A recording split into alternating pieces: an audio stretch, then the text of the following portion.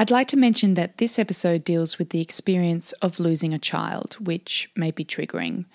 If you need to speak to someone, please call Lifeline on 13 11 14.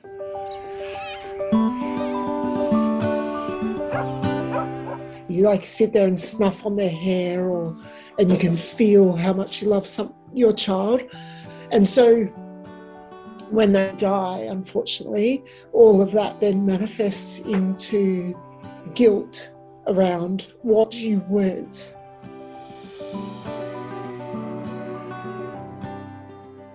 Hello, welcome to Life in the Land, a Grazie Her podcast telling the stories of women living in regional and rural Australia. I'm Em Herbert, your host for this episode. There aren't many interviews where I've both cried and laughed until a little bit of wee came out. But there aren't many people like Olympia Yaga, today's podcast guest. Olympia is a maggot farmer. Yep, you heard that right. She's the founder and CEO of GoTerra, a rapidly growing organisation based in Canberra. Aussies throw away 20% of the food they buy. Isn't that just crazy? And that waste has a huge effect on our environment. Olympia has developed waste infrastructure to solve our food waste crisis. She's developed a system where she takes the food waste, feeds it to black soldier fly larvae who munch it all up, which then excrete the goodness to create an amazing fertiliser. The maggots themselves are then made into protein-rich pig, chook and fish feed. It's a perfectly circular economy. Not only this, she and her team have decentralised the system, creating robots full of maggots which can be parked at supermarkets, hospitals, bakeries, and anywhere where there's a lot of waste. Olympia's journey to building this startup, and in the process raising more than $10 million of venture capitalist funding along the way, is extraordinary. She's darkly hilarious, intelligent, and amazingly articulate. Behind this, her life's experiences broke my heart. She's known terrible tragedy and grief and has somehow gleaned how to move through and with this, a catalyst of meaningful change that I can only describe as remarkable and quite singular. We start our chat with her beginnings in Canberra and how her innate love of farming was unexpectedly formed when attending boarding school in Yass. Yeah, like my family were wogs that owned the piggery and battery hen farm on Mugger Lane, which is this little place on still country type farms there in Canberra. And so, I loved going out to Nonna's and being out there, but it really started when I was at boarding school in Yass. I used to go, my girlfriend's mother owned a fine wool property just outside of Yass, and I'd go there on the weekends, and yeah, that was just the best life ever. That's all I wanted to do after that. I was like, this is it. There is animals here and I'm outside, and I loved cold, rainy days, like working in cold, rainy days, and that just everything smells incredible. And then you come inside and the house is warm, and then you have like food with lots of butter on it. And I was like, what is this world? Like, do more of all of this. Like, so yeah, that's where I fell in love, on the Southern Tablelands, if you can imagine it. So I left year 12 and my guidance counsellor was like, oh, St Clair's girls do not become farmers, which was literally all the motivation I required to try to become exactly that. And I moved to Cooma, started my wool classing certificate, and yeah, kicked off from there. That innate connection as a teenager, it is almost like something from a past life. Like it seems very rooted in your DNA. Yeah. Like it's hard to separate that it wasn't inherited, because to me it feels like it's always been there. And it was hard when I got out into the career field and people were like, where are you from? And I said Canberra, and then it immediately dropped you a couple of rungs. And they were like, oh. And then you sort of, you leveled down a little bit because you weren't from the country, right? Yeah. If I'd just said Coolamundra, I could have lived in town, it wouldn't have mattered. Yeah. But you say Canberra and everyone's like, oh, okay. Yeah, it's like, oh, come on. Yeah, interesting, because you have that hurdle of, perceived gender, and then another hurdle of geography. Yeah. Don't get it, don't know, that sort of thing. Yeah. So you left school, with the aim of working in sheep, but you were also pregnant when you left school, isn't that right? Racking up the early wins on poor decisions. Yeah. Look, I do everything at 100%, even the terrible stuff. So definitely graduated pregnant, which isn't an accolade I recommend to, well, pretty much anyone. And I just refused to let that be a reason that I didn't do what I wanted to do. But what it meant was I was always sort of half-assing what I was trying to do, right? Like I was trying to shove this sort of complex challenge of being 18, 19, 20 and wanting to be on the land with a baby 2-year-old and a deadbeat dad situation.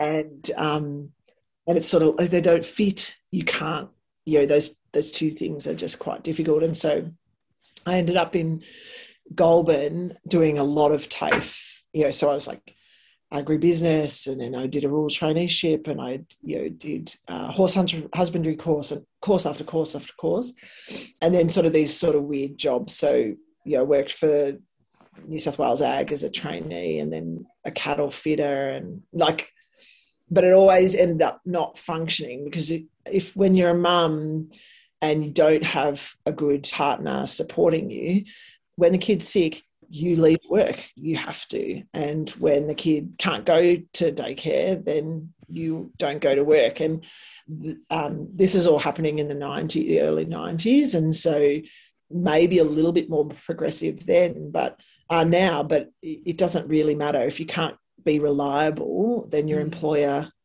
is less likely to want you around and will generally try to find ways for you to not be. And that's what kept happening. I think it definitely speaks to your unbelievable hunger to be involved in agriculture, though, that you kept pursuing it despite all of these roadblocks. I just felt like this was the only thing that I wanted to do, and so I had to just somehow force it. And it didn't go away. So he died in 1996. He drowned. And I was living out of town on a farm at the time, and, unregistered car, like driving into work and driving everywhere. And it was just shit time. And so, of course, moved back into town after he died. He was 2.5. And I couldn't stop. I remember my lecturers at uni were like, take some time, take some time off. And I'm like, oh no, I have to come back. Like, it's the only thing I've got left, I don't have anything else I want to do. I was a bit useless, but I was at least sitting in the room. Yeah. And so I just sort of got stuck in this odd place after he died, because I followed my partner to Darwin because I didn't want to be alone, didn't have the courage to be alone. And so now I'm even worse. So, the gap between, Darwin is surrounded by agriculture, but agriculture to work on is, I was more animal than crop. And so, there were no farms close by in Darwin. Like, you've got to travel a fair distance to get out to those big stations. And so I couldn't find the work that I wanted to do. So again, I'm like, what's close enough? And so ended up joining the Royal Show Committee as a counsellor, and doing the rural young rural achiever thing, and all these really random things. Ran the petting zoo for the show, just dumb stuff to just try and still be connected to that world and that space, even though I wasn't actually able to do work on farms anymore. It was a really crap time. How old were you when you lost Jeremy? 20. He died on the 22nd of September, and I turned 21 on the 15th of October. Yeah.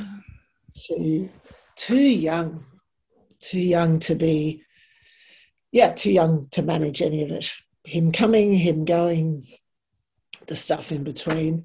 And it's an incredible, it's just incredible and difficult because of all the parts that come with losing. Well, you have a child and you assume all of the responsibility of loving them and wanting them, and that's a huge burden. Like any new mum knows, like you almost drown in all of it, right? So you're like, I didn't think I could love anything this much, and now I'm super conscious of whether or not it's breathing all the time, and I'm exhausted by the fact that I now wake up at 2 a.m. and need to make sure that that's true. And who knew that you could just like, well, maybe horse girls know a little bit, but that you could breathe something in and feel it in yourself, right? Like you like sit there and snuff on their hair or however, and you can feel how much you love your child. And so when they die, unfortunately, all of that then manifests into guilt around what you weren't there to stop him from drowning, weren't there to make it okay. So you sort of, I think what can be difficult when you're young and and you're working through that is that you don't actually know who you are. So there's nothing, who has a strong sense of self when you're 20. I don't know if I even figured it out before I was 30, and probably only because I'd ran into the wall of life more times than sense from bad decisions. And then suddenly you're like, okay, I do not like men that treat me this way. No shit. It's like you've got to do these dumb things over and over again before you get there. And so when such trauma happens of that kind at that age, super difficult to draw on anything. Your friends are not even thinking about children, so they aren't as responsive because to them this is just too much to deal with in the scheme of partying and whatever, and then they're still your friends, so they're conscious of not wanting to call you up 2 weeks later and going, so beers at the Australian tonight, so you sort of end up a little bit alone and not alone, and then also trying to sort through something so deeply painful without any of the resources of self-awareness or, who you are or what you're going to do, or, careers are all just still formative. I don't even have that, right? So, it was the reason why I decided to move to the US, because I was like, I'm just going to reinvent this whole damn thing. Do you know what I mean? I could have come back to the Southern Tablelands and started rouseabouting or whatever, but it all just felt too connected and the same. And so I was like, forward, go north, and just sort of keep going north until you stop.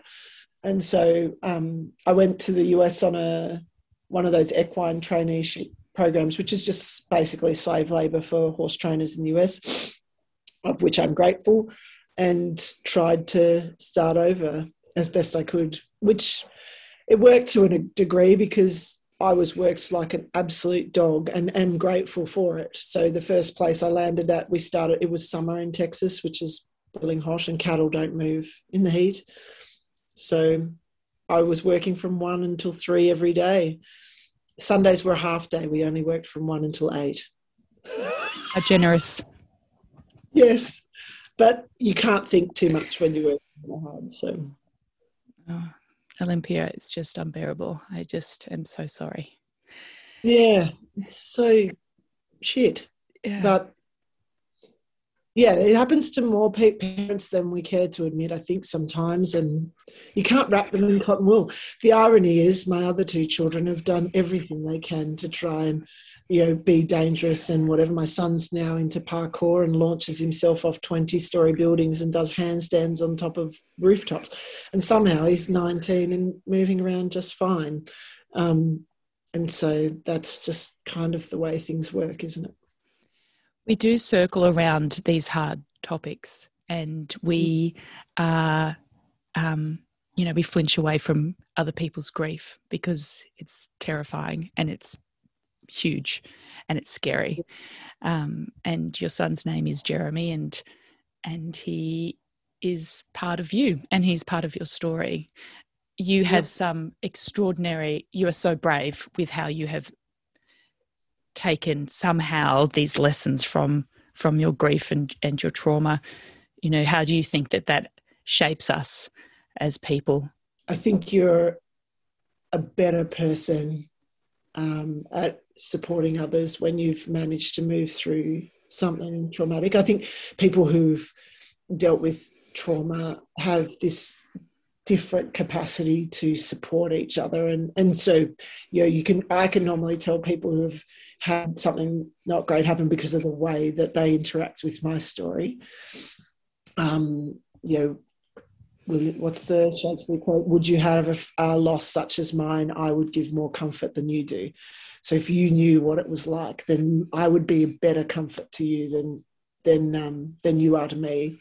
And I think that's a gift in the end, if you think about where I ended up, because not too many years after Jeremy died, I was connected to the US military to my husband, and a war was going on, and we were losing lots of friends at a time, 8 to 9 friends every summer.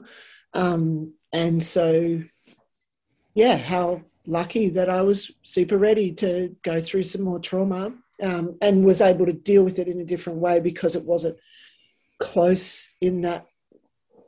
So for me, if that's the worst, then I can deal with anything up of that. And so I was grateful in the end that I had that experience to draw on, because I think I was able to be more useful to my friends. So I say that it's a privilege, and I think sometimes that comes out the wrong way. I do not wish that it had happened, but I cannot prevent that from being true, right? Like I can wish away a lot of things, but I think there's something special happens when you stop wanting grief to stop, and you experience the same way that you experienced the love that made you sad. Yeah.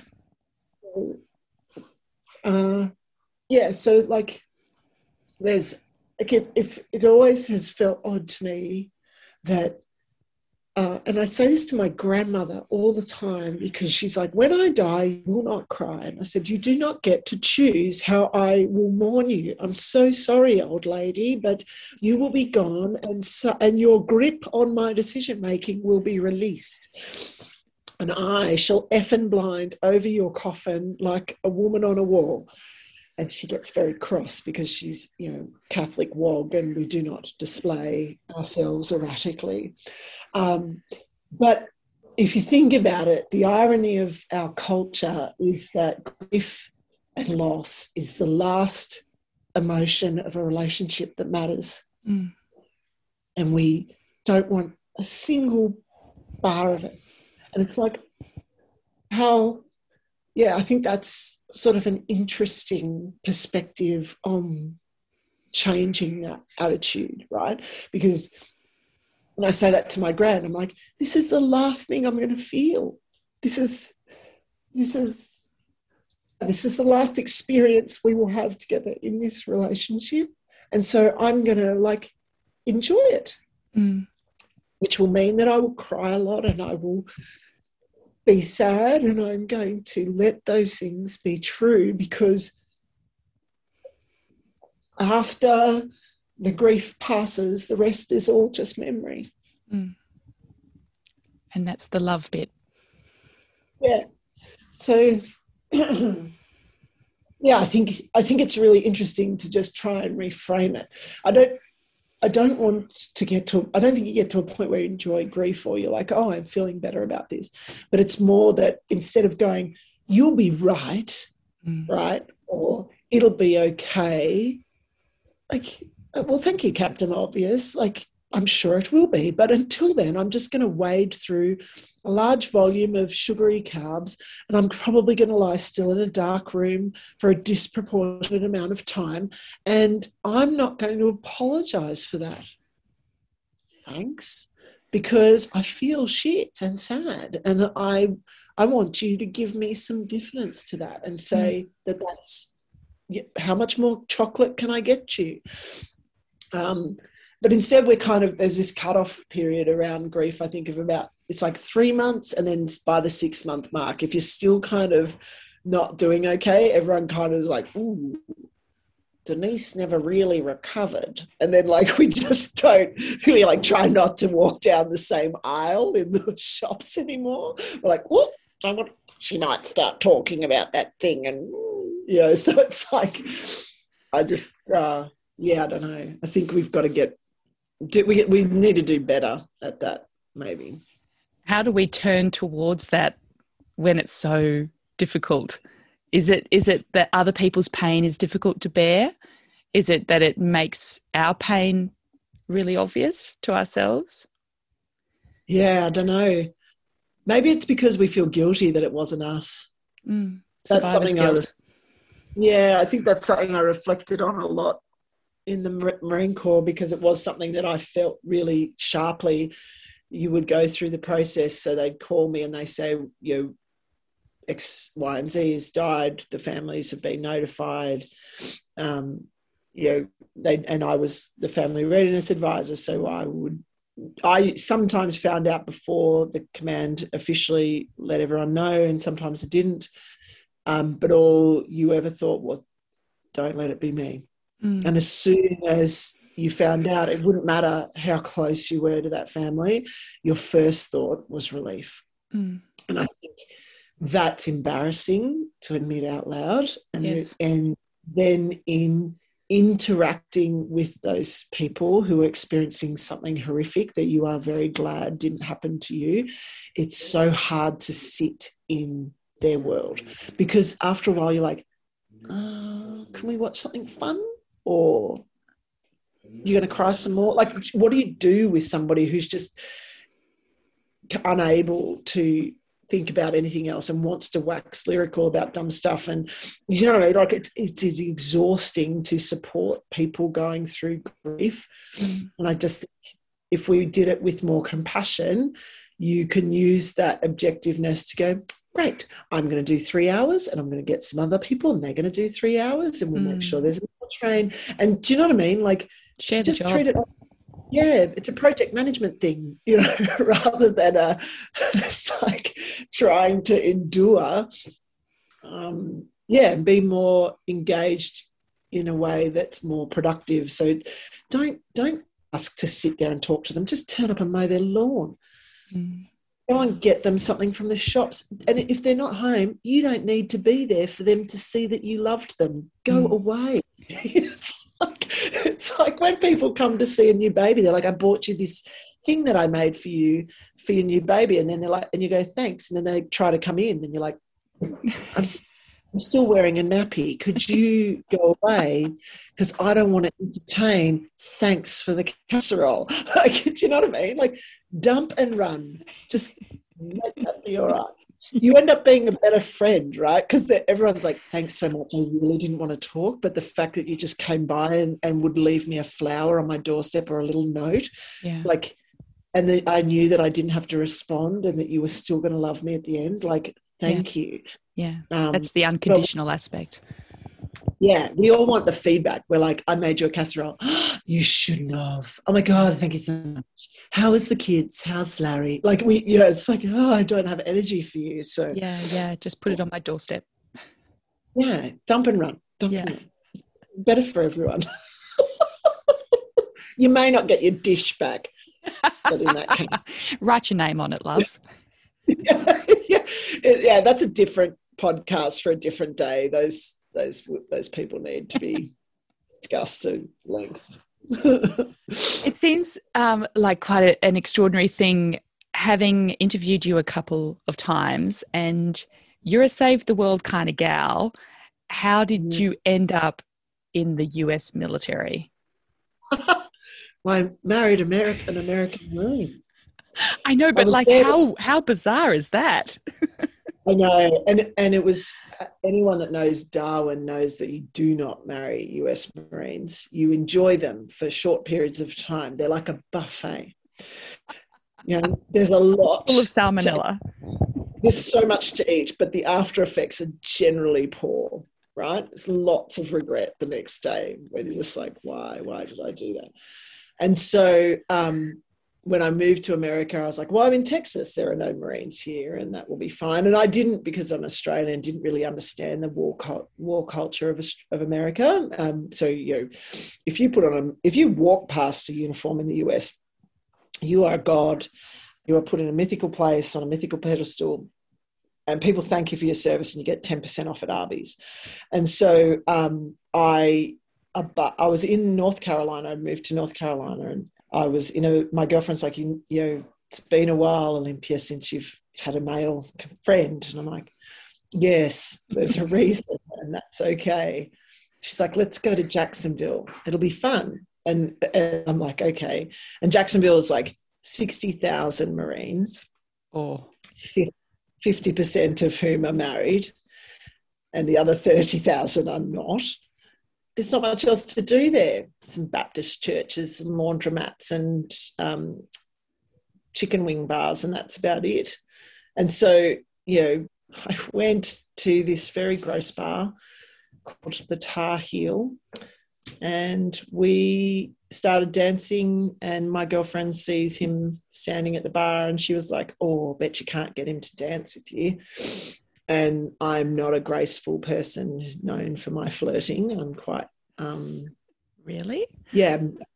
No, I'm clumsy and loud and get embarrassed easily. So there's a really funny meme that describes me, and it's a bird screaming at another bird, and the caption is, do you like plants? And that's like pretty much me trying to attract a mate. Like, I'm like, hi.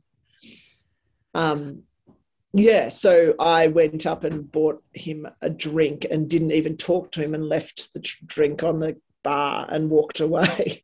And he thought that was the coolest, I did it because I was embarrassed and I didn't know what to say. Like, I was like, oh, now I've bought it, what do I say?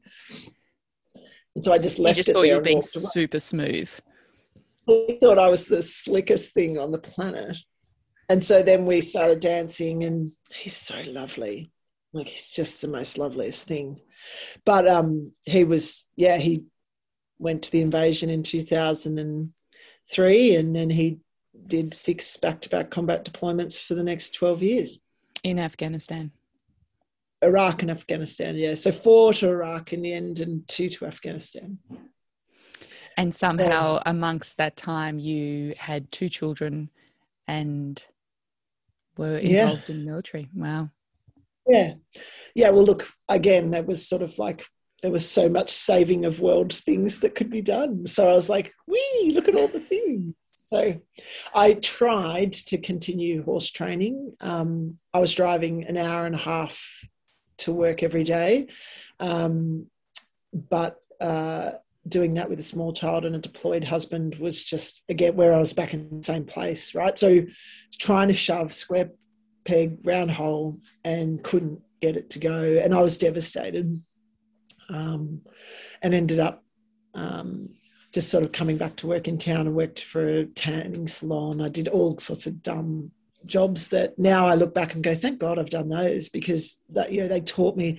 The tanning salon training was like, managing that tanning salon was the best sales training I've ever had in my life. And I can sell the knees off anything.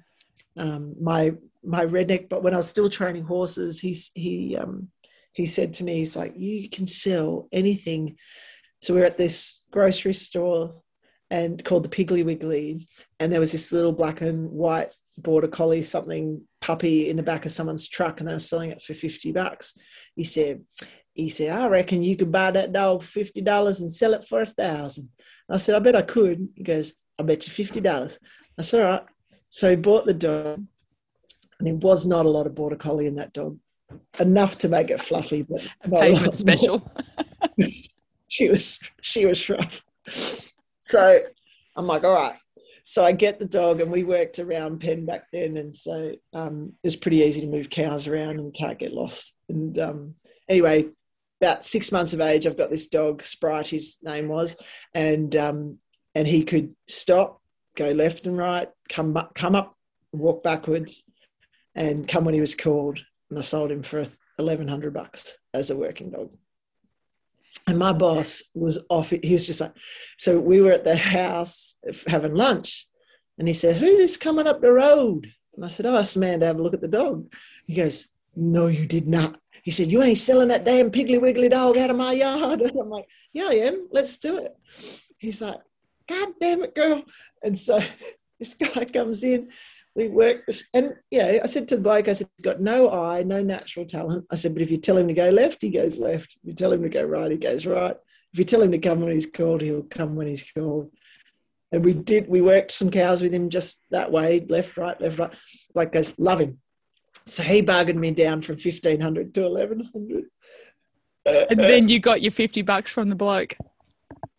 And then I gave him $50 to my boss. I said, "There you go." And he goes, "I want more than that." And he said, "If it wasn't for me, you wouldn't have made so much money." I said, "No, mate, the bet was for $50. Next time you'll have more faith in me." So I call him when I'm on the road, because we drove a lot together to different horse shows. And I called him the other day because I was driving to Sydney. And he said, "It's this damn Australian calling me when I'm in the middle of a cotton field trying to do work." And I said, "Oh, calling about a dog." He goes, "I ain't got no damn dogs here for you to sell."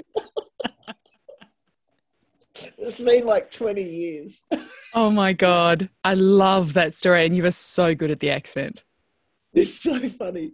I love that. The southern North Carolina accent is the best of all of the southern accents. Got the mighty nose.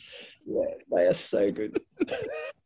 Well, those sales skills certainly came in handy later down the track, because when you came back, so you came back to Australia basically because you missed home. Is that why, you and Eric and the two kids? Yeah, so when he asked me to, I was like, I am never getting married again. This is a really dumb thing to do, and I don't need to be married to be with someone I like. And then it was like, you don't have health insurance unless you get married, and all these other. And Eric is mad romantic. Like his favorite book is like Love Actually. Movies Love Actually. So he's like this huge romantic, and he's like, "Let's get married." So when he asked, I was like, "Only if we go home. Like I cannot. Once you're done here, we go back to Australia." And he was like, "Yeah, deal." So in 2010.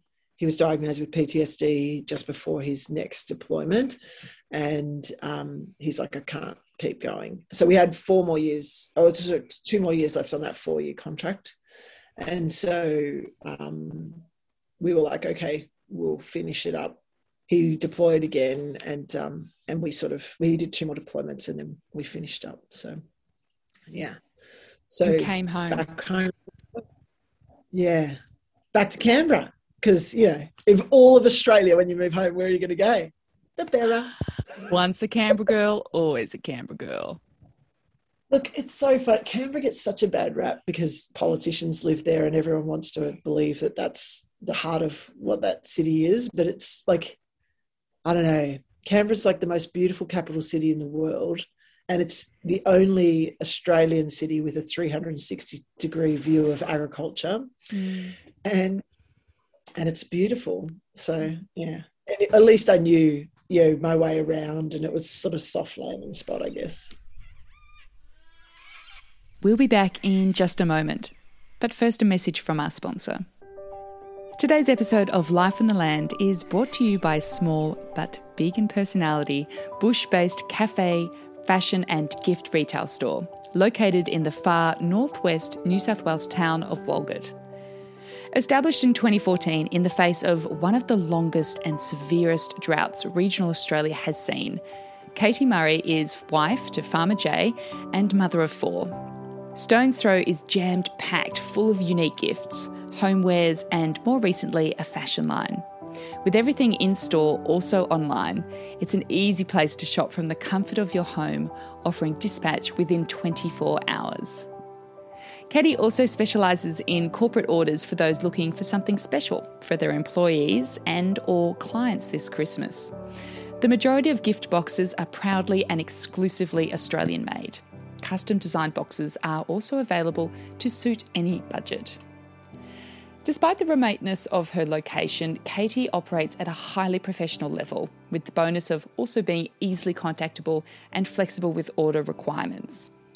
For the next 30 days, Stone's Throw is offering a 10% discount to listeners. Just enter Life in the Land at checkout. Head to www.stonesthrowonline.com.au for all your online retail experiences, or contact Katie on 02 6828 3359 for corporate orders. How did you get into insect farming from there? I mean, it's not really something that like, I'm going to go to Canberra and become a maggot farmer. We were supposed to come to Canberra, buy a farm, go out onto the farm, do the farm thing. And I just didn't understand how much the Australian finance landscape had changed for agriculture. I'd been gone for 14 years at the time. And Eric had never been in Australia. So we had the credit rating of, an 8-year-old and didn't have enough equity to buy an actual working farm, right? Which is just an insane amount of money because we had no mortgages in Australia. We had nothing. And so I started trying to find other ways to make small acreage farming successful. The reality is that making even large-scale farmings profitable in a meaningful way can be quite difficult if you don't already own the property, let alone 20 acres or something as a market garden. And there was no way to get those financials to add up without someone working off farm. And at that point, what's the point? Like, are you actually, is this a business or a lifestyle? And we had to make a decision about whether we wanted the lifestyle of living on a farm or the business of living on a farm. And so I was looking at ways to create feed that could, because that was where it kept getting stuck, was just the price of feed. And so can I make this insect protein that could be the feed to make the business profitable was sort of the premise of why I started. It turns out, and you started that just with catching a few insects in your backyard, wasn't it? It wasn't some grand scale thing. No. I look at some of my peers who've done like massive things and I'm like, yeah, that's a different way of approaching it. I just sort of used stuff from Bunnings and the recycle shed at the tip, tried.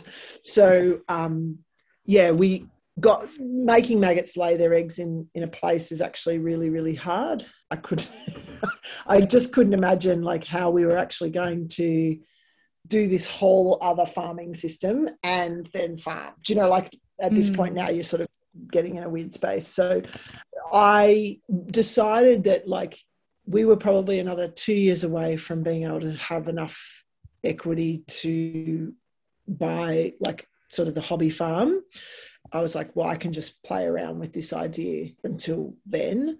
And so once I got the insects to actually complete a life cycle, then I was like, okay, well, yeah, we can't build a farm on this premise. Like this is a whole thing on its own.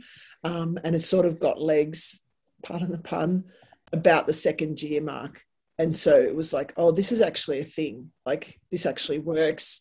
The idea of the modular system had really cemented itself. And I could really, the more I started looking at it as a business instead of a side hustle to make feed, I realized I was like, oh, this is actually really, really interesting and really meaningful and could be something that actually changes the game. But just to back up, what does GoTerra do in a nutshell to the average layman?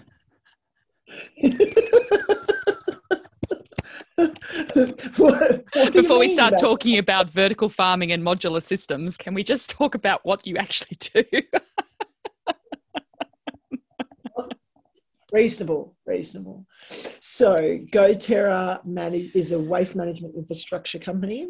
We build and manufacture and design autonomous waste management systems that basically utilize insects to consume food waste. So they're big industrial maggot robots that house and manage insects and then pump food waste into those insects so that they can grow. The insects eat over 12 days, and at the end of 12 days we evacuate the insects, and you've got three things left over. You've got any contamination that was in the waste, so usually fruit stickers and bread ties and all the other stuff. Then you've got the insects, who are fat and full of protein, and you've got the frass, which is the manure of the insects, which is a pretty decent soil conditioner. So we make money by fee-for-service waste management on the front end, so per tonne cost of managing waste. And then that's we places sell like Woolies who, use the insects to get rid of food waste. Correct. Yeah, so Woolies pays us to manage their waste in Canberra. Same with hospitals, hotels, office buildings, schools. We do 400 households, those sorts of things. And then we sell the frass and the protein on to suppliers. So some of that protein is suited for livestock feed, for poultry and aquaculture and pets. Some of it, based on what it's eaten, isn't suited for livestock feed because it's eaten waste that's likely to have other contamination. So usually from households, the contamination, rat poison or chemicals or nappies and things like that. And so we've been exploring a bunch of other stuff to do with that. So, plastic bags and cosmetics and biofuels and a bunch of other cool stuff.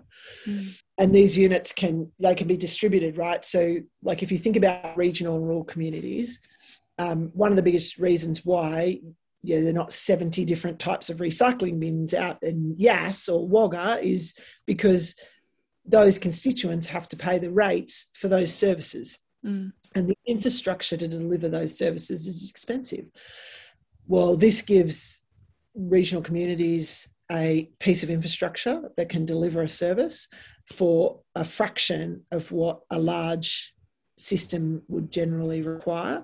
And they can grow that system based on need. So, for example, in the cropping or fruit picking type regions, those councils could, if they wanted to, increase the volume capability by adding another unit during harvest so that waste could be processed in that community without costing the producer anything. Same for morts from chicken production and things like that. So, trying to create this adaptable piece of infrastructure that has application not just in metro, but wherever people need waste managed, and then decentralising the production of protein a little bit where, it's a bit of a lie, a bit of a myth that insect protein is going to impact the livestock feed industry in a way that removes soy. Right, or fish meal, for example, which were two of the sort of claims that had been thrown around.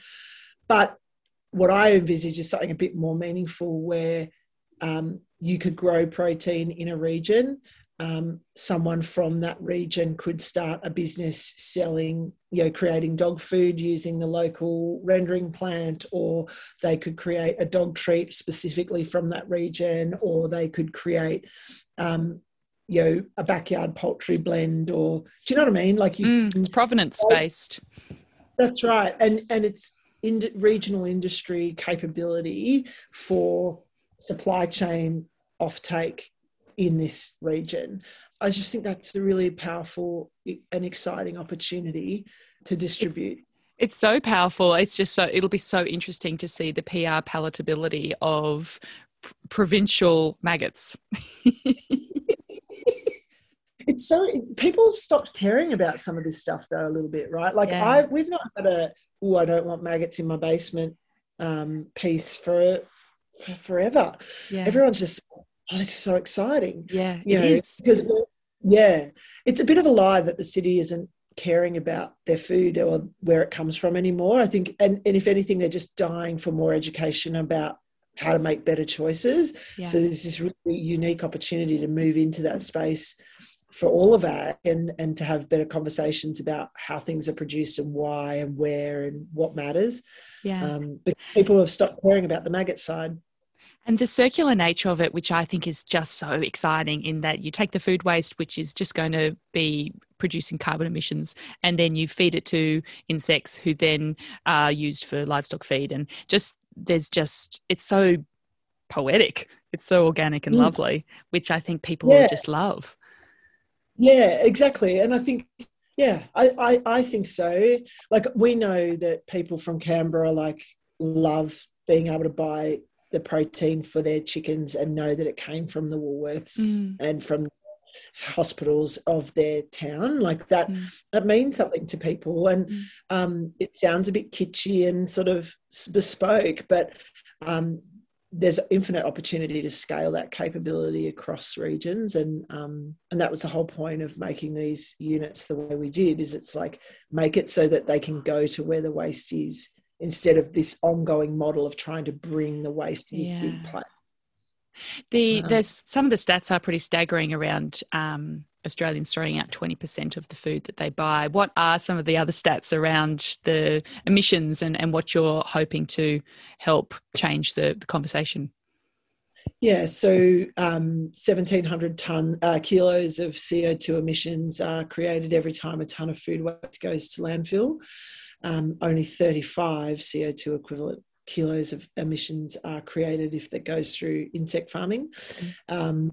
You have the protein, our protein, because we eat really low value stuff, our protein renders out about 55% protein. The oil is almost a direct comparable to palm oil. Whoa. So yeah, super exciting, right?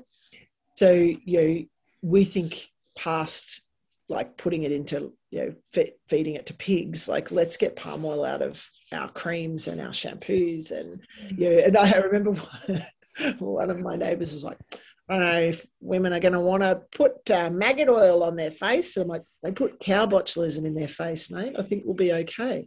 Like, hello, there's a new cream made out of snail jizz. I'm pretty sure we can use a bit of maggot juice. It's like, hey, Denise, this makes you look younger. 6 litres. And I need 6 litres. It's like, do you want to know what it is? No, I'm not concerned. Like, prosecuting the ingredients on frigging youthfulness. Thank you. Absolutely not. There is zero discrimination if it's going to take away my crow's feet.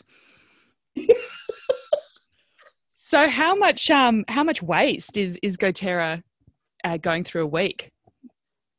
It's coming on 60 tonnes plus now. Just over. It's getting up there, and that's just at one plant. So we've got Barangaroo in Sydney, and then we've also got a new facility down in Albury. So yeah, it's getting bigger each time I turn around. I now have experienced new staff members coming on board, and I didn't know who they were. That's cool. That's when you know you've made it. Well, and in true Olympia fashion, I've flounced into the office at 90 miles an hour. The staff make fun of me because I listen to really loud music in my car, and generally very aggressive rap. This is my favourite because I just like the thumping. Like, you can't think. It's just like it takes away everything. So it's like doo doo when I drive in. And Pete, one of our electricians, he's like, I didn't hear you turn up. Pete also has 2 cochlear implants. He does now. It has been like a bonkers journey though for you in terms of this almost meteoric rise, though I say that tongue in cheek because Samantha Wills, when she was said, oh, you're an overnight success, she says, oh yes, it took me 12 years to become an overnight success. And it has been the same for doTERRA and for yourself, obviously, but you have raised more than $10 million in venture capitalist funding throughout your journey. I mean, what was that like, navigating the startup world and talking from a founder's point of view to try and raise money from very serious Silicon Valley types? What was that experience like for you? Yeah, it's super different world. And I found it a bit difficult because I didn't understand the language. They've got a different language, different expectation of how to speak about things. The words you say to your investor aren't necessarily the same conversations you'd have with your client. And that's not around deception, that's just around how you convey different messages, right? So you're selling the story of what could be to your investors, and you're selling the story of what you are to your client, particularly agricultural clients. Like, nobody from farming wants to sit and marinate in your dreaming session. Like, it's like, could you tell me what you can do for me today? That would be handy.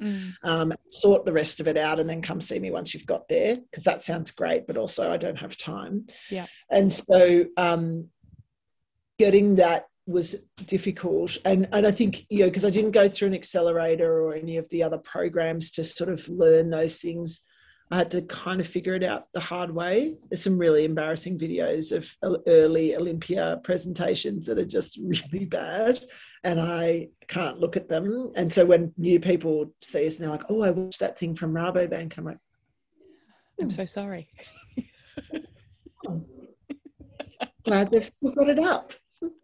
It's like, pull it down. Can I just let it go? So, but I was just really lucky that, like, people will help you even if I need to tell you what you aren't getting right. And that's sort of been an adage that I've been fortunate enough to learn, right? And so if you can just sort of acknowledge that you don't know what the hell you're doing, then you're fine.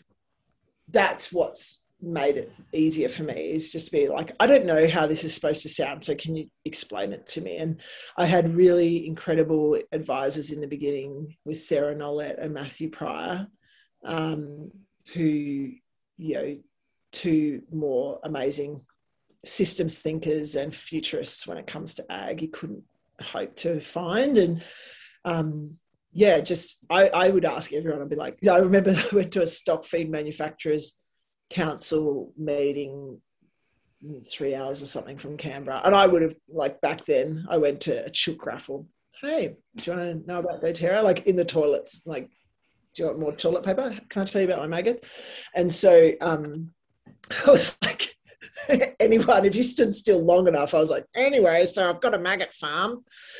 And then I did this little prezzo for the council guys, and everyone was, and then I was like, so what's wrong with this idea?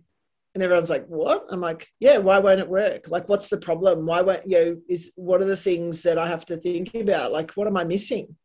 And so I got like 30 minutes of like a room full of men telling me, all the things that they've been thinking about insect protein, that because they're seeing it, different people are asking for it or telling them that they're going to have it.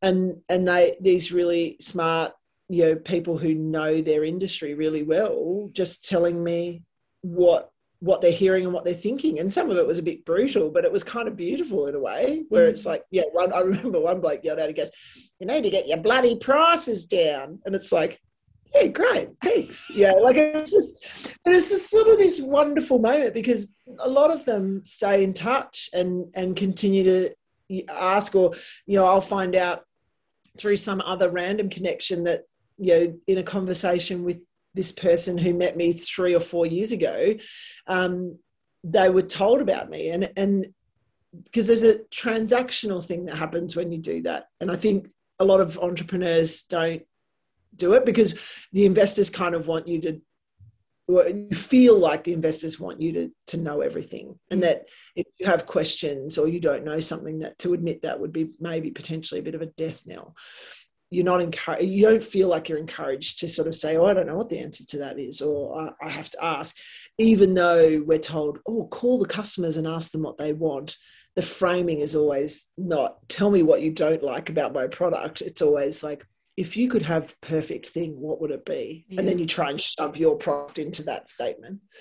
So, yeah, I think I was lucky in a way that I was older, I had a little bit different journey. And so I was sort of able to sort of like weeble wobble my way through this process. Yeah, which isn't to say I didn't try hard or anything like that, but I think it's just not a conventional conversation around how did Olympia get here. Yeah. I think, yeah, Forbes is not writing that story in the top 10 ways to become a finance entrepreneur.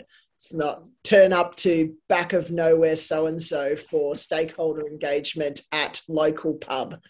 Learn sales pitch at tanning salon. Yes, exactly. Yeah. It probably does give you such a thick skin, though, which is so helpful. And you do have that lovely quote by Miles Davis that you do return to often, don't you? Yeah, that's right. It's one of those ones where it's like, I love that quote,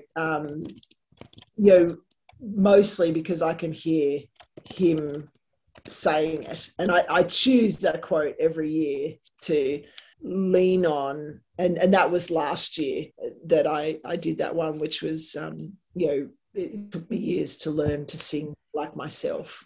That just sort of like really resonated with me because it's like, yeah, like when you first start a company, it's not going to be what it is when you finally get it together. Do you know what I mean? Like, the Amazon today with all its slick messaging and super cool branding, and no matter when you get your box, it looks like it came from Amazon. That didn't happen when he first had it in his bathroom or garage or wherever he was. It took them years to get there. Yeah, it was a really, really useful. Yeah. I just really wanted to know where you're heading and what your next 5 years are, what they're going to look like. We're going to put maggot robots everywhere and manage a whole bunch of waste and create infrastructure capabilities in regions that currently don't have that capability, and create a bunch of jobs for young people who want to participate in ag and care about climate change and want to have jobs with purpose. And we're going to just do some major heavy lifting to try and save the world. That's what we're going to do. Yeah, so just a small mission statement, no biggie. Why not? More maggots, more money. That's what we're going to do. Going global? Oh, yeah, we're going global. I'm going to go back and get some more American accent time. That's so exciting. How much waste will you be taking on? So we want to be doing 100,000 tonnes in the next 5 years, a year. Yeah. At least. Yeah. Huge. Amazing. Yeah, let's do it. Oh, you're incredible. I just am in awe of you. So thank you so much for your time. I know that I've chewed your ear off for nearly an hour and a half. It was really lovely to spend some time talking about real things, and thanks for having me. I first interviewed Olympia around 4 years ago. I thought she was creating such purposeful change with her work with GoTerra. I interviewed her again last year and was again struck by her humour and how unique she is in the agricultural world. I had no idea about her personal story. I not so secretly really want to be Olympia's friend and go to barbecues at her house. Whenever we chat, we always end up digressing way off the beaten track, competing to see who can say the most outlandish thing. I could speak to her for hours. Her insights are deeply profound, her experiences vast. I hope you loved this chat as much as I loved having it. We also spoke about the current situation in Afghanistan and how Olympia's husband, Eric, a former Marine and Special Forces operator, has been working to get his former Afghani interpreter and his family out of the country. Eric went on to help 12 families get safe passage out, a harrowing and exceptional thing. Our chat about Afghanistan will be released as a small bonus episode this week. Don't forget you can subscribe to Grazie Her magazine at grazieher.com.au. Our spring issue is out and it's wonderful. Our current subscription offer is a cracker. Subscribe for 2 or 3 years and receive a stunning pair of Peggy and Twig earrings, personally wrapped up and sent to you by designer Emily Burton. Until next time, keep well. This is a Grazie Her podcast, produced by Manson and Company.